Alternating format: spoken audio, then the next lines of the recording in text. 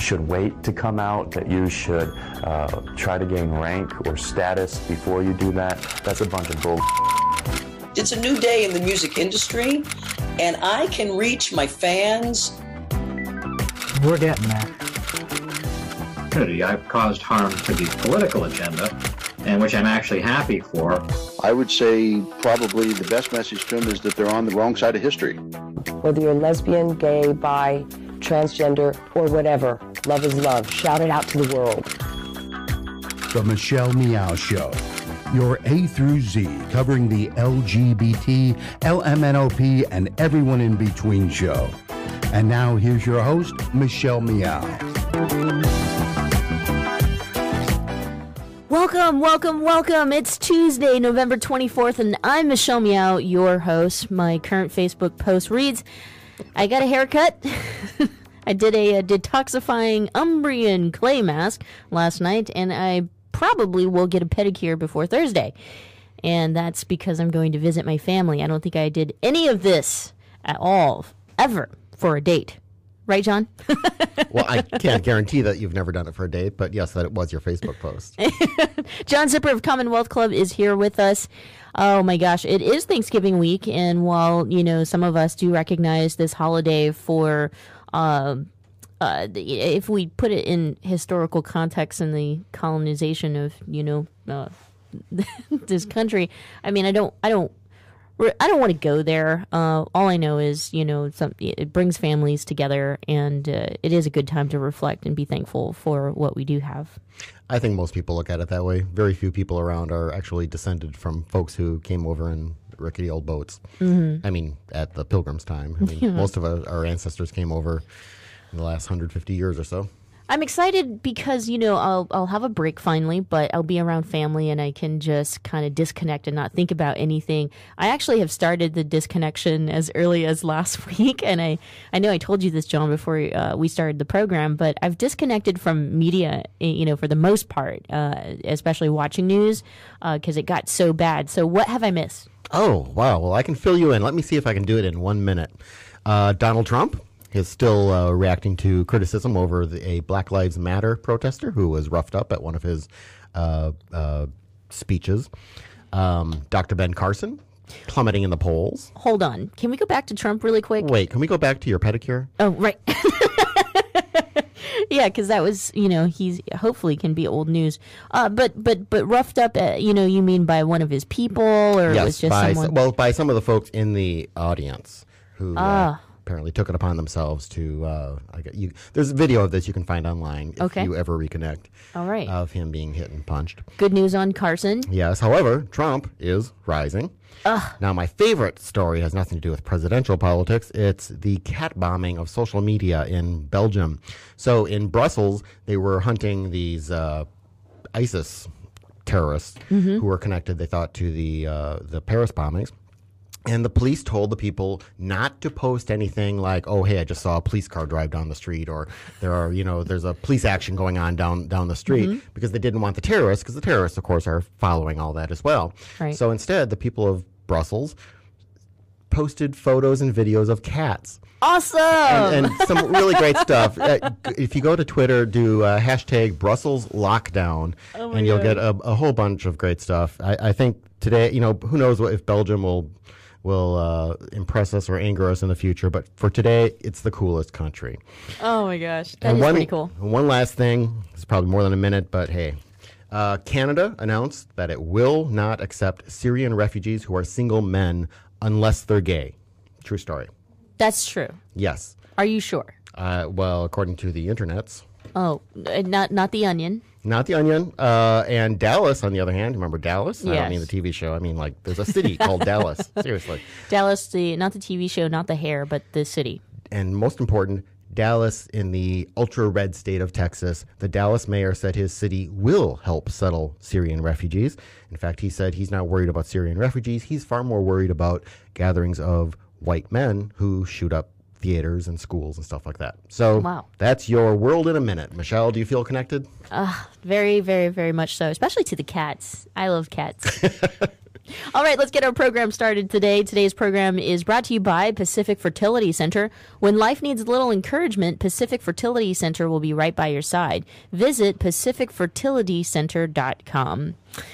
Our guest today, wow, what a treat our producer has gifted us, especially because I'm fresh off of, that trip that I've been talking about to Bentonville, Arkansas, in which, they put on the Emerge Summit. And so it was an invitation to young millennials who are doing incredible work within their organizations, and that included several civil rights organizations, of African-American organizations, Asian-American, and yes, of course, I was there because I'm queer. An LGBT organization. So our guest is Al Norman. He's a citizen activist and author who founded Sprawl Busters back in the early 90s after he blocked Walmart in his hometown in Massachusetts. And he provides grassroots assistance to citizens fighting big box sprawl. So he's written 3 books about Walmart, and the most recent being Occupy Walmart. And here to further discuss an article he just put out on Huffington Post discussing gender discrimination and some lawsuits that have come out from that, let's welcome Al Norman to the program. Al, thanks for being with us. My pleasure. Thanks for asking me.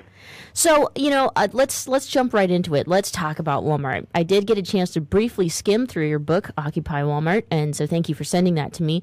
Let's address that $10 minimum wage chapter, though. As you know, Walmart has increased their wages to at least $9 an hour, and with definite plans to increase that to $10 an hour in early next year.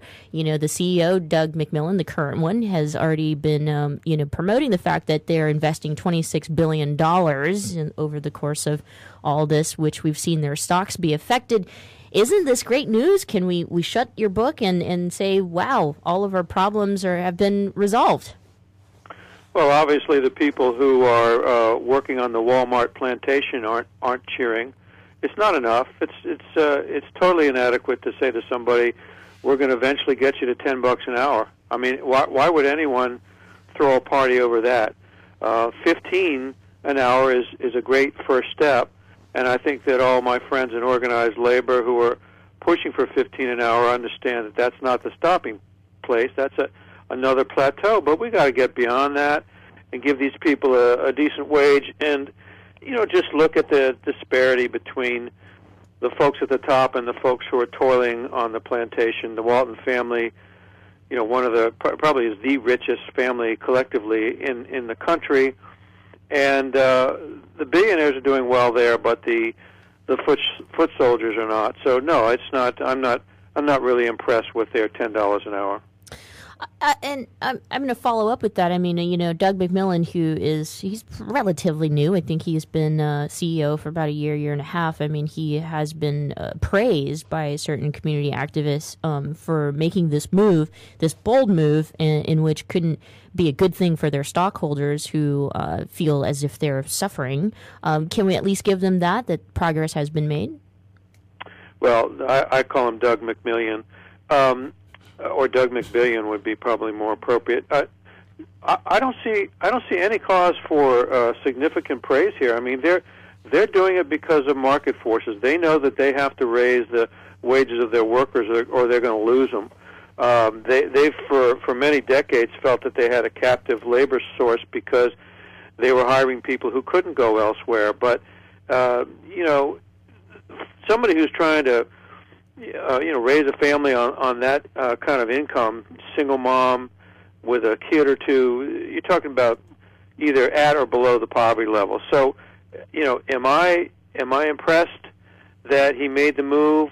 Not particularly. I think it was market driven. Does it really affect the stockholders? Not really. There have been studies showing that Walmart could raise the wages of its workers and not reduce, its stock dividends. That there's enough money in that company, particularly at the very top, to take care of the people who are working there, and that produces more worker satisfaction, better productivity, and raises the worth of the company. So that investing in your own people, because Walmart is a company that says our people make the difference. So the difference is giving them enough money that they can, afford a decent life. Probably many of them are going to turn around and spend it at Walmart anyway, so they're just investing in themselves. But no, I have no I have no great praise for Walmart's leadership because of this action. They need to do a lot more. And Al, do you think it's possible there's even this movement to raise their minimum pay a little bit as a way of trying to head off the $15, pushes for that it might be just enough of a sop to decrease the number of people who are demanding a higher wage, a real wage? Well, I think they were trying to cut employee dissatisfaction by giving them, a little bit.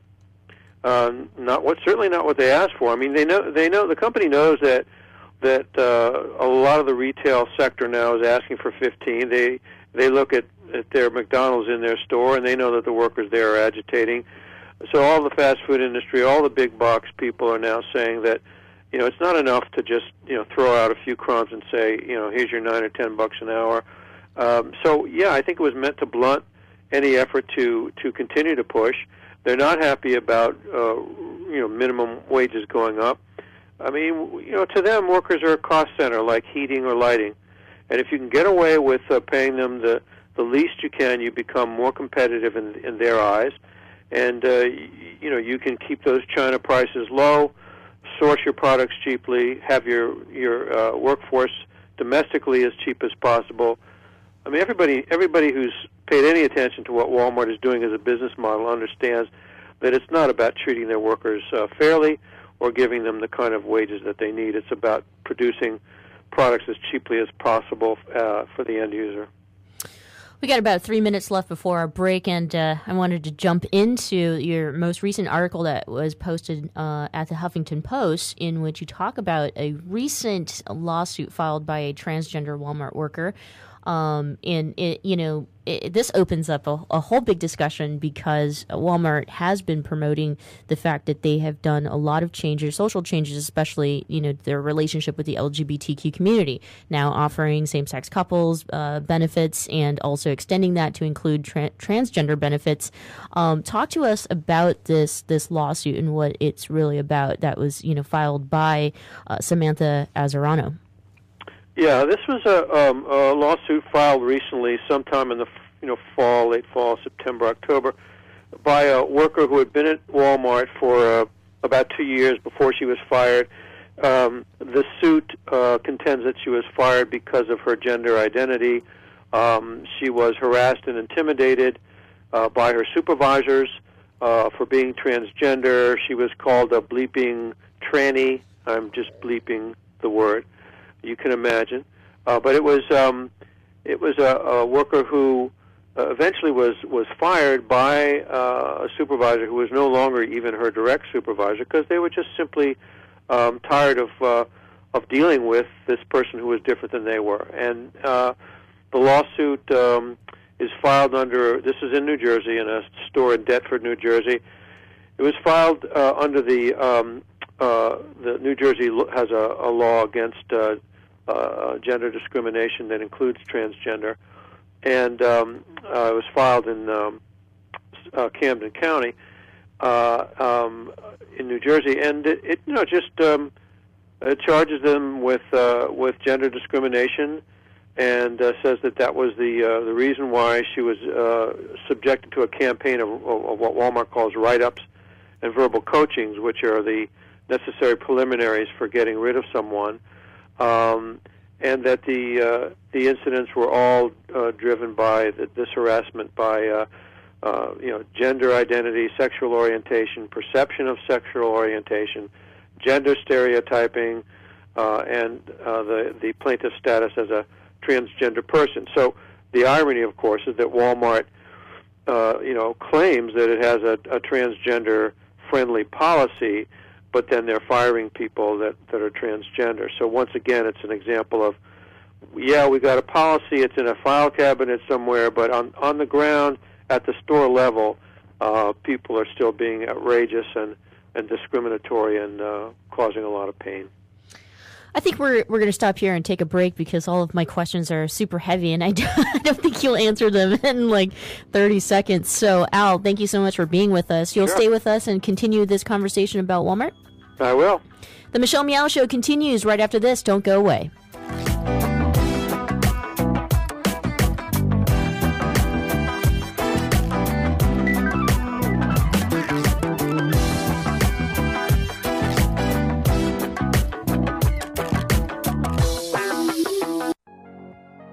Thanks for listening to the Progressive Voices Network, streaming the best in progressive talk 24/7.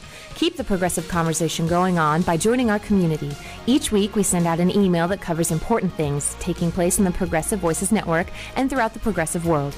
Be the first to know of upcoming shows, schedule changes, exclusive programming, and more. Simply go to progressivevoices.com and sign up for our mailing list. It's that easy.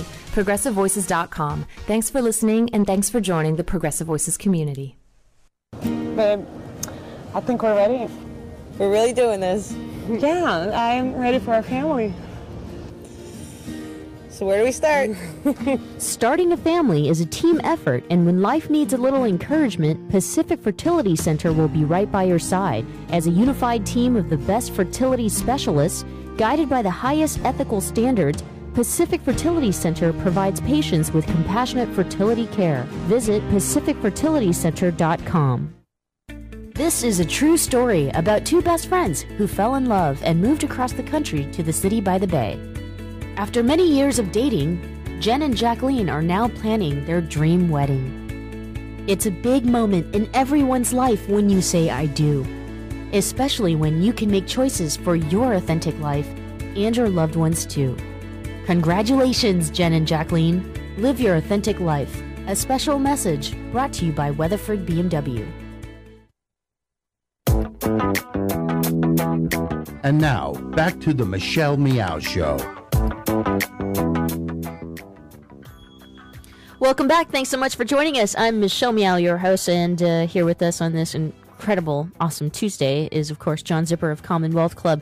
Our guest on the phone is Al Norman, who's a citizen activist, and he's known for his work in blocking a Walmart in his hometown in Massachusetts. He has a book titled Occupy Walmart, in which we're discussing it, as well as an article that was recently posted on the Huffington Post discussing a recent lawsuit involving a transgender Walmart former worker, Former, yes. Al, thanks so much for being with us. I think, yes, Samantha is no longer with Walmart today, right? She's no longer with the retailer, and that's probably better for her. Right, yes. So let's talk about, the changes that we need to see at store level. My guess is a response to something like that, Walmart would say they've got over 5,000 stores and over 1.3 million employees. It's hard to, make these changes overnight. Well, and have they responded publicly to this?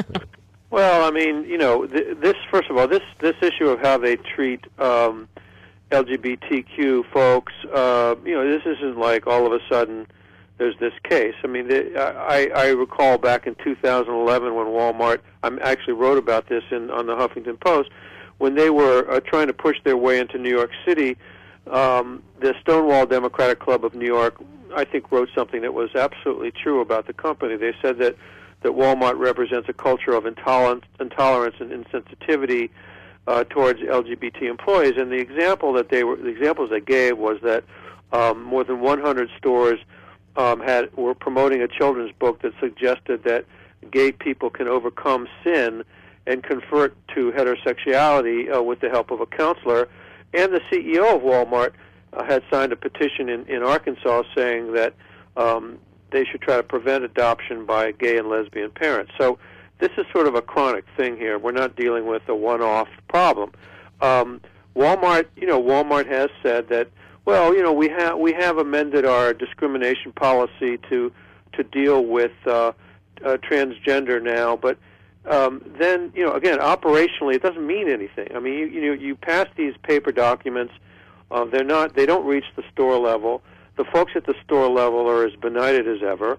They don't care or maybe don't know what the policy of their company is, and they just react to people who they consider to be different than they are by harassing and intimidating them and pushing them out.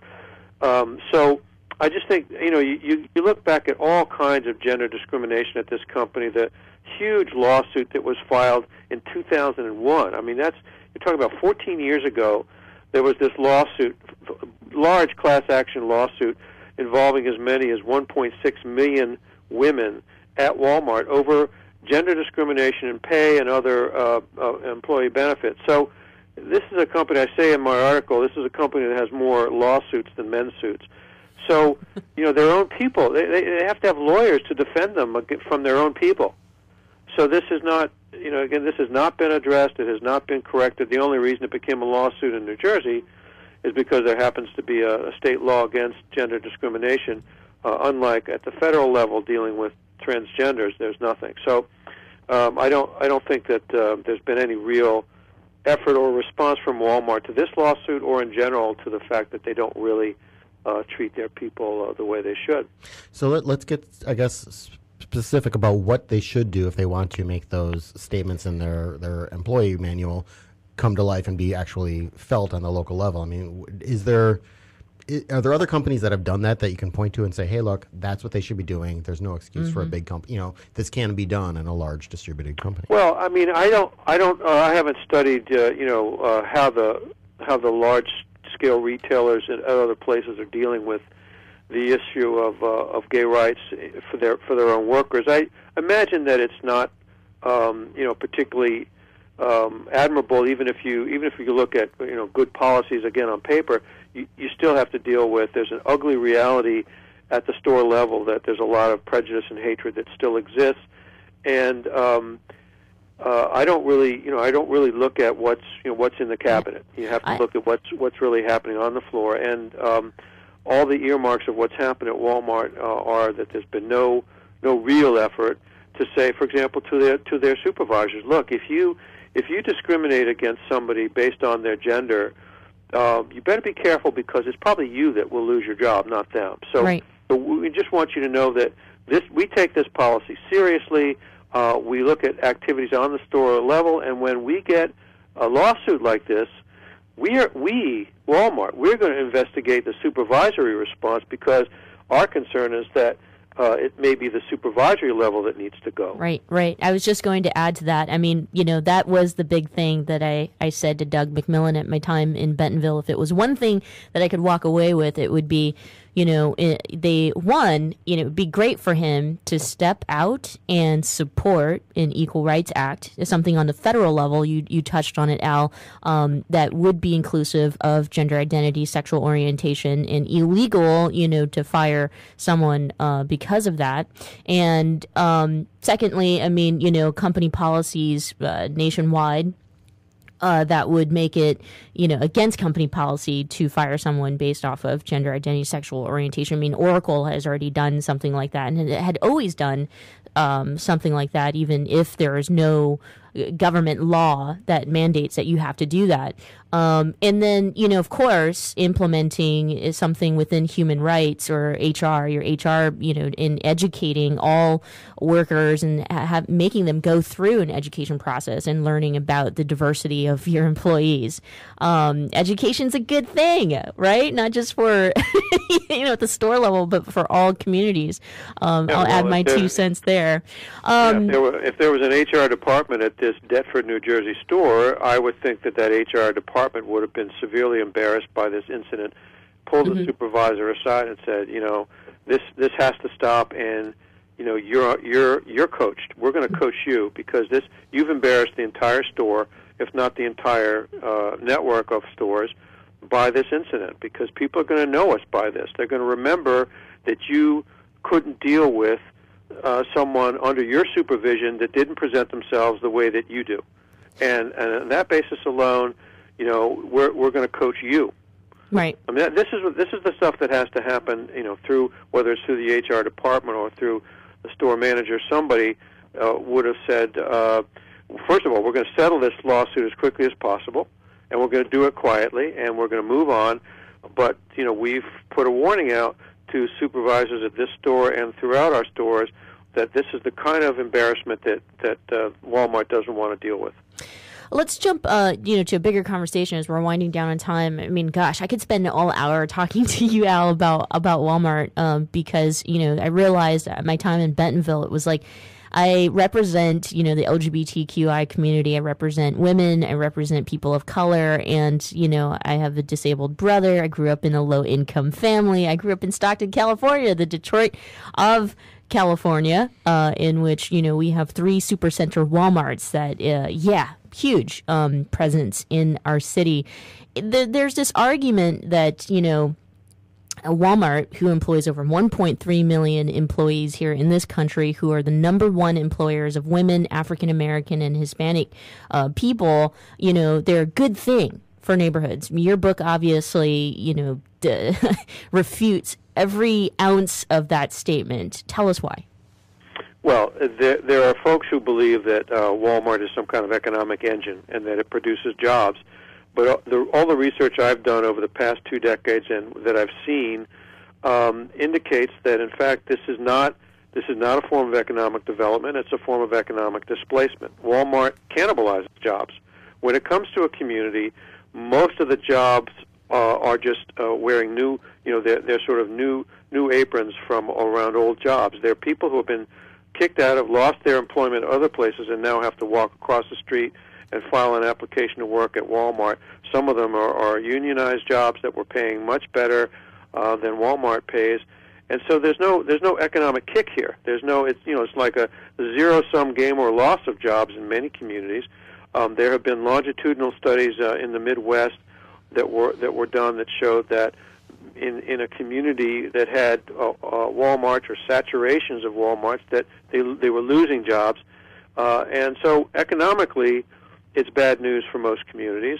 Environmentally, it's disaster because they're building these huge, concrete and asphalt stores where used to have green space, and so you're polluting the air, you're polluting the light, you're polluting the water. You're doing things. You're creating much more traffic congestion, and there's nothing environmentally to get excited about either. So where is the payback for communities? And the third thing is that communities often are throwing money at these stores.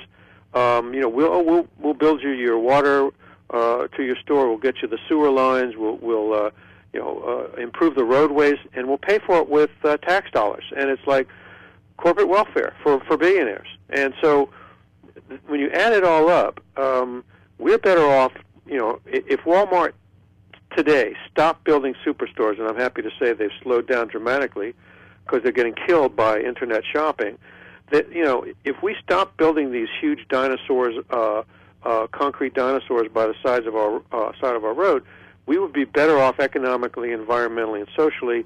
I didn't mention all the crime that happens at these stores. Enormous amount of crime cost to the public.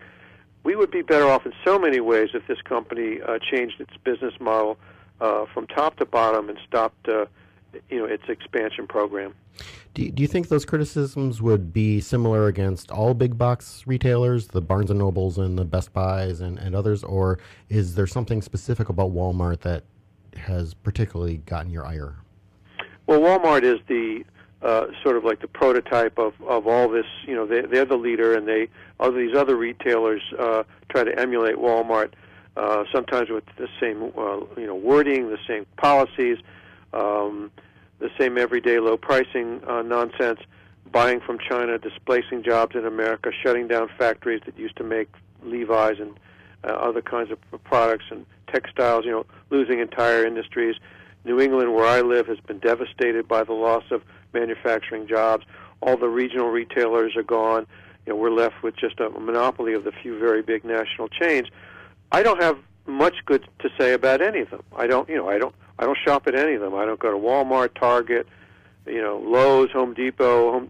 To me, Home Depot is just an orange Walmart, and Lowe's is just a blue Home Depot. They're all a business model that's bankrupt. They're not creating positive growth for our country. Bringing in all these cheap Chinese imports has not been helpful. The flight of jobs has not been helpful to third world countries and to places like China and Vietnam. It's done a number. This whole trade thing and the Walmart thing has done a number on our economy. We haven't recovered from it, and so I don't have a whole lot good to say. I've been threatened with lawsuits by people like Costco and others. I'm being sued by Whole Foods right now. So I don't have a whole lot to say. It's not just Walmart, but they're sort of like the poster child of everything that's wrong with retailing today in this country. Al, thank you so much for being with us today and discussing your thoughts around Walmart. It's always good to have these, types of conversations to open up opinions and ideas. It keeps us intelligent, I say, or well-informed. Al, last question for you really quick. Walmart's, the Walmarts, the Home Depots, the Whole Foods, those companies exist today. And the fact is people are consuming, their products. So if they can be agents of change and do good things for our communities, I mean, shouldn't we just, can we help them? Can they be agents of change? Well, I mean, there's a group called Making Change at Walmart, which is committed to try to get the workers inside the store. They formed their own group called Our Walmart. I think all that agitation is great, and I personally have decided not to give my money to any of these stores and to shop locally. I feel better for it. I don't feel addicted to these companies like Walmart and Target. I don't need them. But if people want to engage them and try to make them, more community-friendly and worker-friendly, I think that's terrific, and I support those actions on their part. Al, thanks again for being with us. I'd love to do it. Thanks. Appreciate you my being invited. Yeah, we'll definitely keep our conversation open. I have a feeling that this is not the first or last conversation I will have about Walmart. So thank you. Thanks for your work too. All right, Al Norman, he's a citizen activist. If you'd like to follow his work, head to sprawl-busters.com. Don't go away. When we come back, we go around the world and find out what life is like for LGBTQ people with our guests.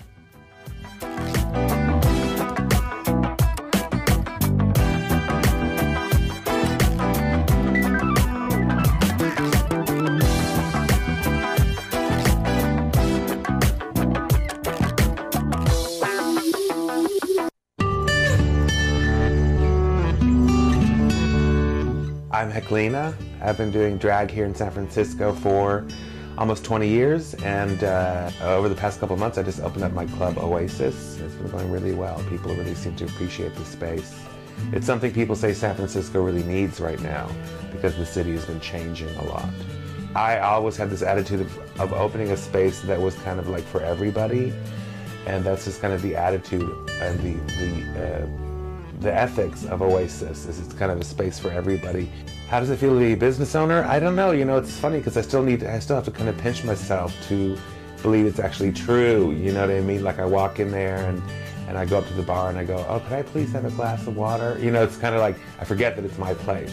Running gay clubs, it's changed a lot. I think that gay people now, they're everywhere. They don't feel like they have to maybe be in a gay bar all the time, so you have to be much more creative about how you are enticing people to come out to your club.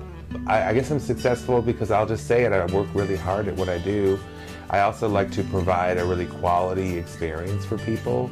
So yes, people will pay to see my shows and pay to come to my club, but I always like to give them something that's worth it. The experience that they'll leave my shows going, okay, that was worth it. You know what I mean?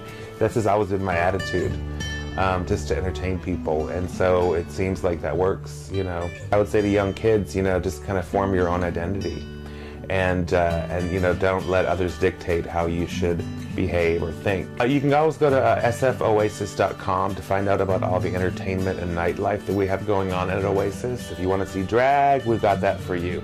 If you want to see some queer hip-hop parties or queer dance parties, we have that for you. Spotlight on Success and Achievement, brought to you by Wells Fargo. Together we'll go far.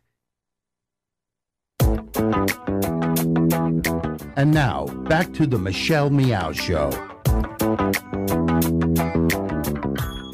Welcome back. Thanks so much for joining us here on this Tuesday, the week of Thanksgiving. So much to be grateful for, and one of my, big thanks is, of course, being alive, being here, and being able to do a program like this. It's your A through Z, covering the LGBT, LMNOP, and everyone in between.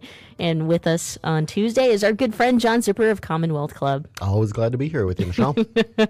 So, I said right before the break, we're going to go around the world. I actually have a really cool story about our next guest. I had the pleasure of meeting Lisa and Jenny, years and years and years ago. I don't even know if they remember me, but I thought their idea was so cool. And they set out on this idea to go around the world and film LGBTQ people And at that time when I met them, it was just an idea. They didn't actually do it yet. And so I think several years, if I count back how many years that day was, it's got to be more than 5 years, I think. And here they are. They just did an entire TED Talk discussing their documentary Out and Around. And so I'm very, very, very proud and humbled to introduce you to our next guest, Lisa DeZoles. Lisa, welcome to the program. Hey, thanks so much, Michelle. And we remember that interview. I think it was about 4.5 years ago. So it's so great to be back and talking to you and have actually done what we set out to do. Not very many people do what they say they're going to do. So you guys are super duper cool, awesome people and lesbians. And I just have to put that out there. So let's talk about, the film, the project, the documentary Out and Around. What country did you visit first? Sure. So we traveled to 15 countries in Asia, Africa, and South America. Our first stops were actually Australia and New Zealand. We had some family there. And then we headed up to Southeast Asia, to Taiwan, China, to East Africa, and to South America. So, wow. It was. We picked countries that were important to us. We had picked, for example, Taiwan because that's where Jenny's family's from. We had picked the Philippines because that was where my mother was born. We picked Chile because I had lived there for 2 years as a social worker. And we also picked countries that we wanted to go to, developing countries where the LGBT movement was, was picking up momentum, and countries where we saw people of color. So stories that weren't necessarily told in mainstream press, where we also had language abilities. So Jenny speaks Mandarin and I speak Spanish. So we just felt very lucky to have that access. How did you find the differences to be between all these different countries? I mean, you went to kind of countries that had these similarities in being developing countries, growing LGBT awareness, but there must have been really significant differences between them. I mean, you're 3 different continents. There were, and that was part of the reason why we chose those countries. We wanted to show kind of a variety of acceptance. And, there are different reasons in different regions as to why homophobia and transphobia exist. For example, in East Africa, it's really based on religious-based homophobia, whereas in China, it's really based on family structure and on, not disappointing parents and not bringing about shame to the family. At the same time, there were so many similarities. When we just walked into other countries and met other queer people, it almost felt like we were meeting long-lost cousins. Because, wow. You have this shared experience of being the other, and when you come out, it's a unique culture because you come out and you're not born into a family where everyone's gay. Obviously, you have to kind of find your people. So how did you find them? Because I'm kind of wondering, did some people not want to talk on camera, or was everyone kind of eager to get their story out? Sure. So we actually were seeking what we called super gays. So people who were doing something extraordinary in their community. So we were seeking people who, for the most part, were out and were outspoken. And we actually found it really easy. I think we probably had a 95% acceptance rate of emails that we sent and people responding to us. So I think people, especially in the developing world, are very eager to connect, to network, to share their story. It was a testament of how open the LGBT community really is. Lisa, I wanted to know, obviously here in the United States and especially in a city like San Francisco where both you and Jenny live, great things were happening for LGBTQ people, such as marriage.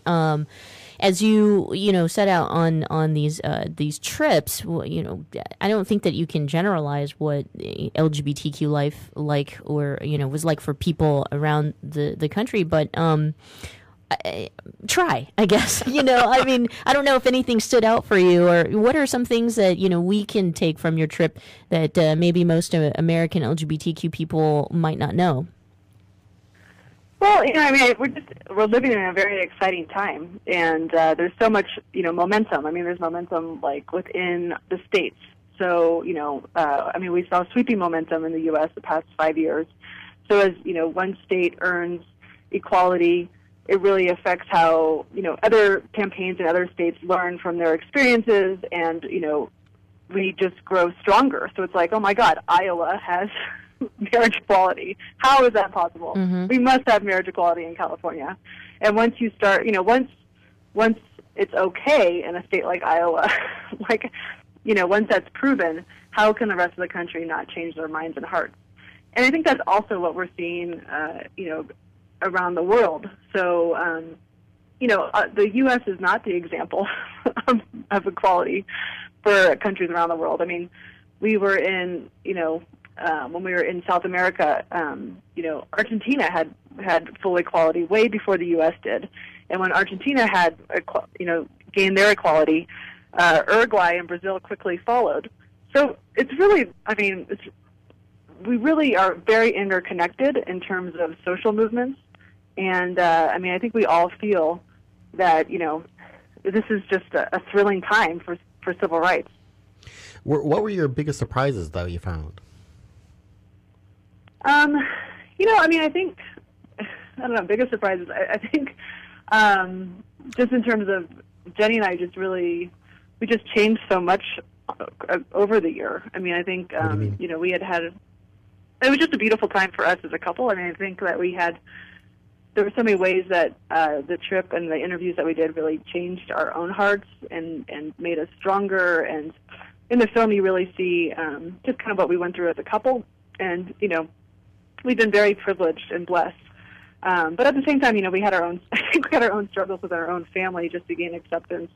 And the trip really, I guess in a way helped us to kind of form a stronger community and feel more secure in ourselves.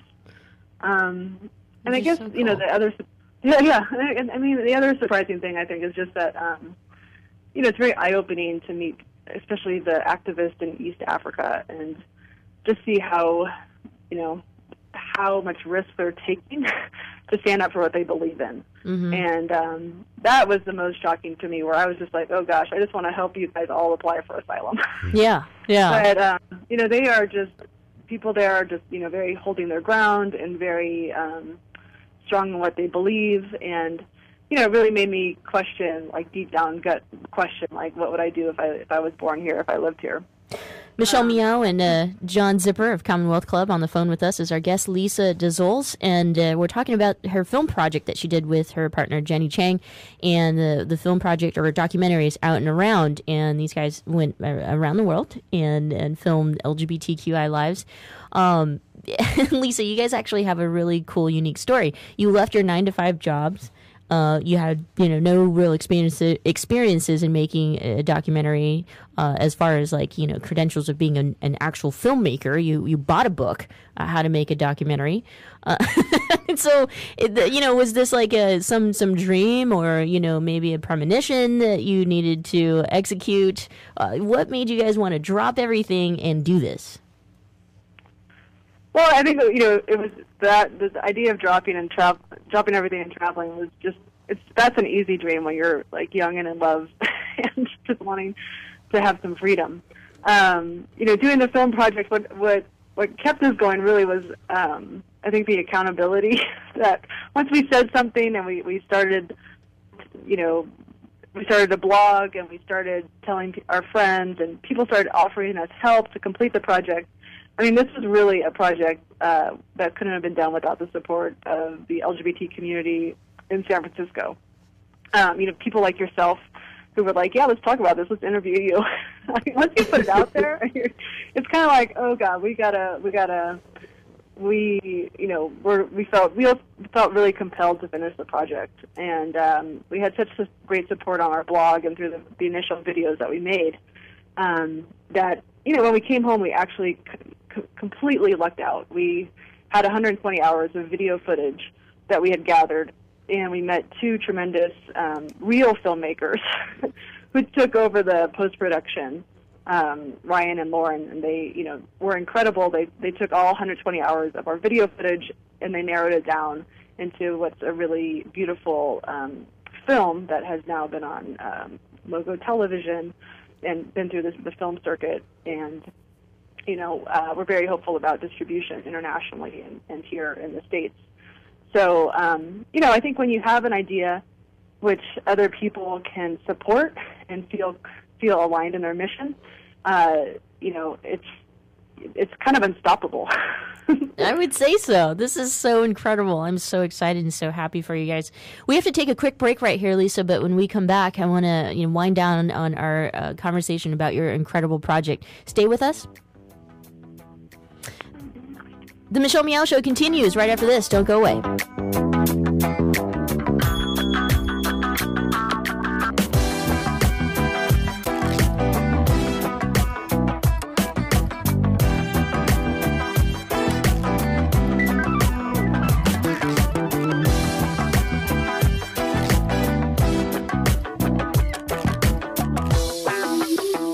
Thanks for listening to the Progressive Voices Network, streaming the best in progressive talk 24/7. Keep the progressive conversation going on Facebook. Like us at facebook.com/progressive voices. On the Progressive Voices Facebook page, we update the stories that our hosts like Tom Hartman, Stephanie Miller, Bill Press, and Leslie Marshall will be talking about during their shows.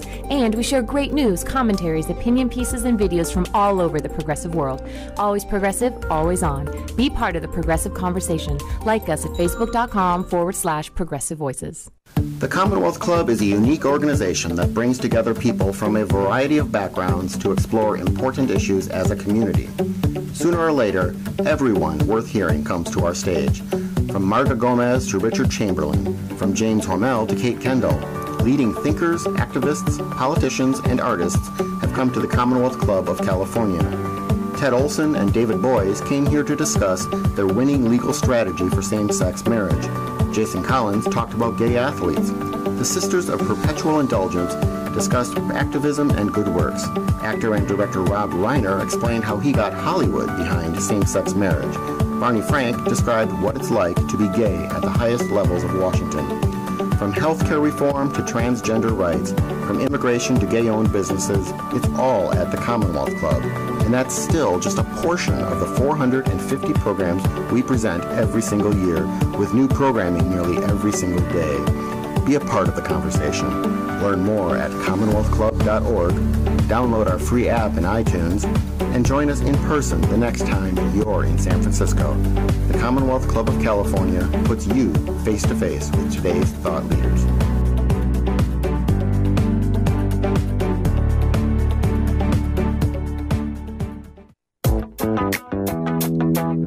And now, back to the Michelle Meow Show.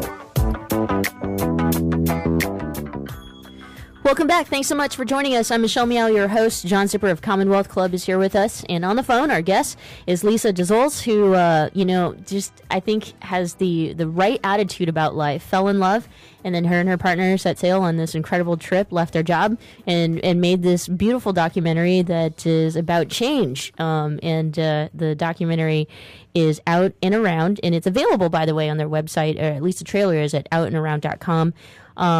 It documents the lives of LGBTQI people around the world. Lisa, I could keep going about how incredible this project is. How long did it actually take? I don't know if we asked that question. How long were you away for? Yeah. So we were traveling for a year, and that was when we took all the footage. And then, like I said, our 4 directors who did this amazing job. It really took 3 years to complete the whole post-production process, from raising money to editing down all the videos to adding in all the bells and whistles. It was a full team. So those guys, I feel like they worked harder than we did without actually being able to travel. But it just takes time. It takes a lot of effort and a lot of money to put together a documentary. So it took all the endurance that I think we've had, and we're still going. I love that this all came out after you guys actually buying a book on, quote, how to make a documentary. I mean, it couldn't be better. And then you came through with it and produced a really nice film. So have you been bitten by the documentary bug? Is there another project coming next? Probably not, to be honest. I think we learned what we didn't know, and I mean, now we're just going to, these co-directors that we have, they're up and coming. I think we'll support all of their projects in the future. But I think we've kind of had our one and done in terms of filmmaking. But we'll always be activists, and we'll always be looking for a next project. Do you still stay in touch with any of the folks you met on this trip? Yeah, we do. We've sent our film to our super gays, and they've been wanting to host film screenings in their own countries. Oh, great. And we've also had an open door policy in terms of visitors, because we stayed with so many of the people that we interviewed. So we've had several visitors from Shanghai that we met come through and stay at our house. And recently, very touching, one of the organizers of Shanghai Pride, who's in the film, she came to the States with her partner to get married in Hawaii, and they actually decided to spend their honeymoon at our house. So, wow. We got to share that with them, the Castro and San Francisco, and I think for both of us it was very re-energizing, for them, to come to San Francisco and just to, they met with a lot of different organizations, including San Francisco Pride, and I think for them, they really got a boost of energy in terms of what they want to bring back to Shanghai. And for us, they actually were with us when we had our premiere at the Castro Theater, and they were just reminding us, like, this is only the beginning. You can't stop now. You need to get this film translated and get it abroad, because that's really where we want people to see it. So they even translated our film into Mandarin, which, as you can imagine, takes hours and hours. So it's been, just an incredible relationship that we've been able to have with many of the people that we interviewed. Well, Lisa, we're winding down on time, and we should let you go, because after your trip, you are something very, very important, and you do have a job to do, and as a clinical worker, a social worker, and I think my last question is just kind of, I don't know if people know, or it was in the film perhaps, but you and Jenny, you did tie the knot, did you? We'll let you watch the film, but we're still together. We survived a year of travel, and we did get married. We got married twice, actually. We got married before and after Prop 8, and wow. Out and around too is we're actually expecting, so we're very thrilled. We're going to be having a baby. Wow! Congratulations! Yeah. So I do see, John. I think part 2 is that the baby goes along. Hey, Lisa, congratulations on this incredible project, and thank you so much for sharing with us and the entire world. Yeah, no, thank you, Michelle, and we look forward to keeping in touch. And people can pre-order our film. We're going to hopefully release it in February or March. But, thanks so much. The website is outandaround.com. Yeah, absolutely. So, Lisa, thanks again. And for those of you, would like to order pre-order the film, actually, you can head to outandaround.com, and it's $9.99. 10% of proceeds go to the nonprofit partner, It Gets Better. Gosh, I don't know if it can get any better than that. I mean, this has just been such a positive film, so we're super excited about it. I think I am going to pre-order my copy. I should have a copy for my future kids. Right? I mean, you too, John. Sure. And your turkey that you have waiting for you on Thursday. Yes, I did not, however, get a pedicure, so you still one up to me on that. Geez, I wasn't expecting to have that conversation about Walmart so openly, and it again, like, it's not that we endorse or I endorse all of the opinions and views of our guests, and so Al, obviously doing the work that he does, that is all based off of his facts. My experience is, it of course, being critical of Walmart it's not a bad thing. And I've been critical of Walmart for a really long time. But, my last question in terms of if there are agents of change, if we have to have these companies in our lives, how can we help them make it a little tiny bit better? Yeah, I mean, when we mentioned the CEO of Walmart who had pushed for the discrimination in an Arkansas law, that was actually the previous CEO, and I believe Walmart under Mr. McMillan or Mr. McBillions, whatever, has opposed anti-LGBT that's right. laws. So there's some change, though.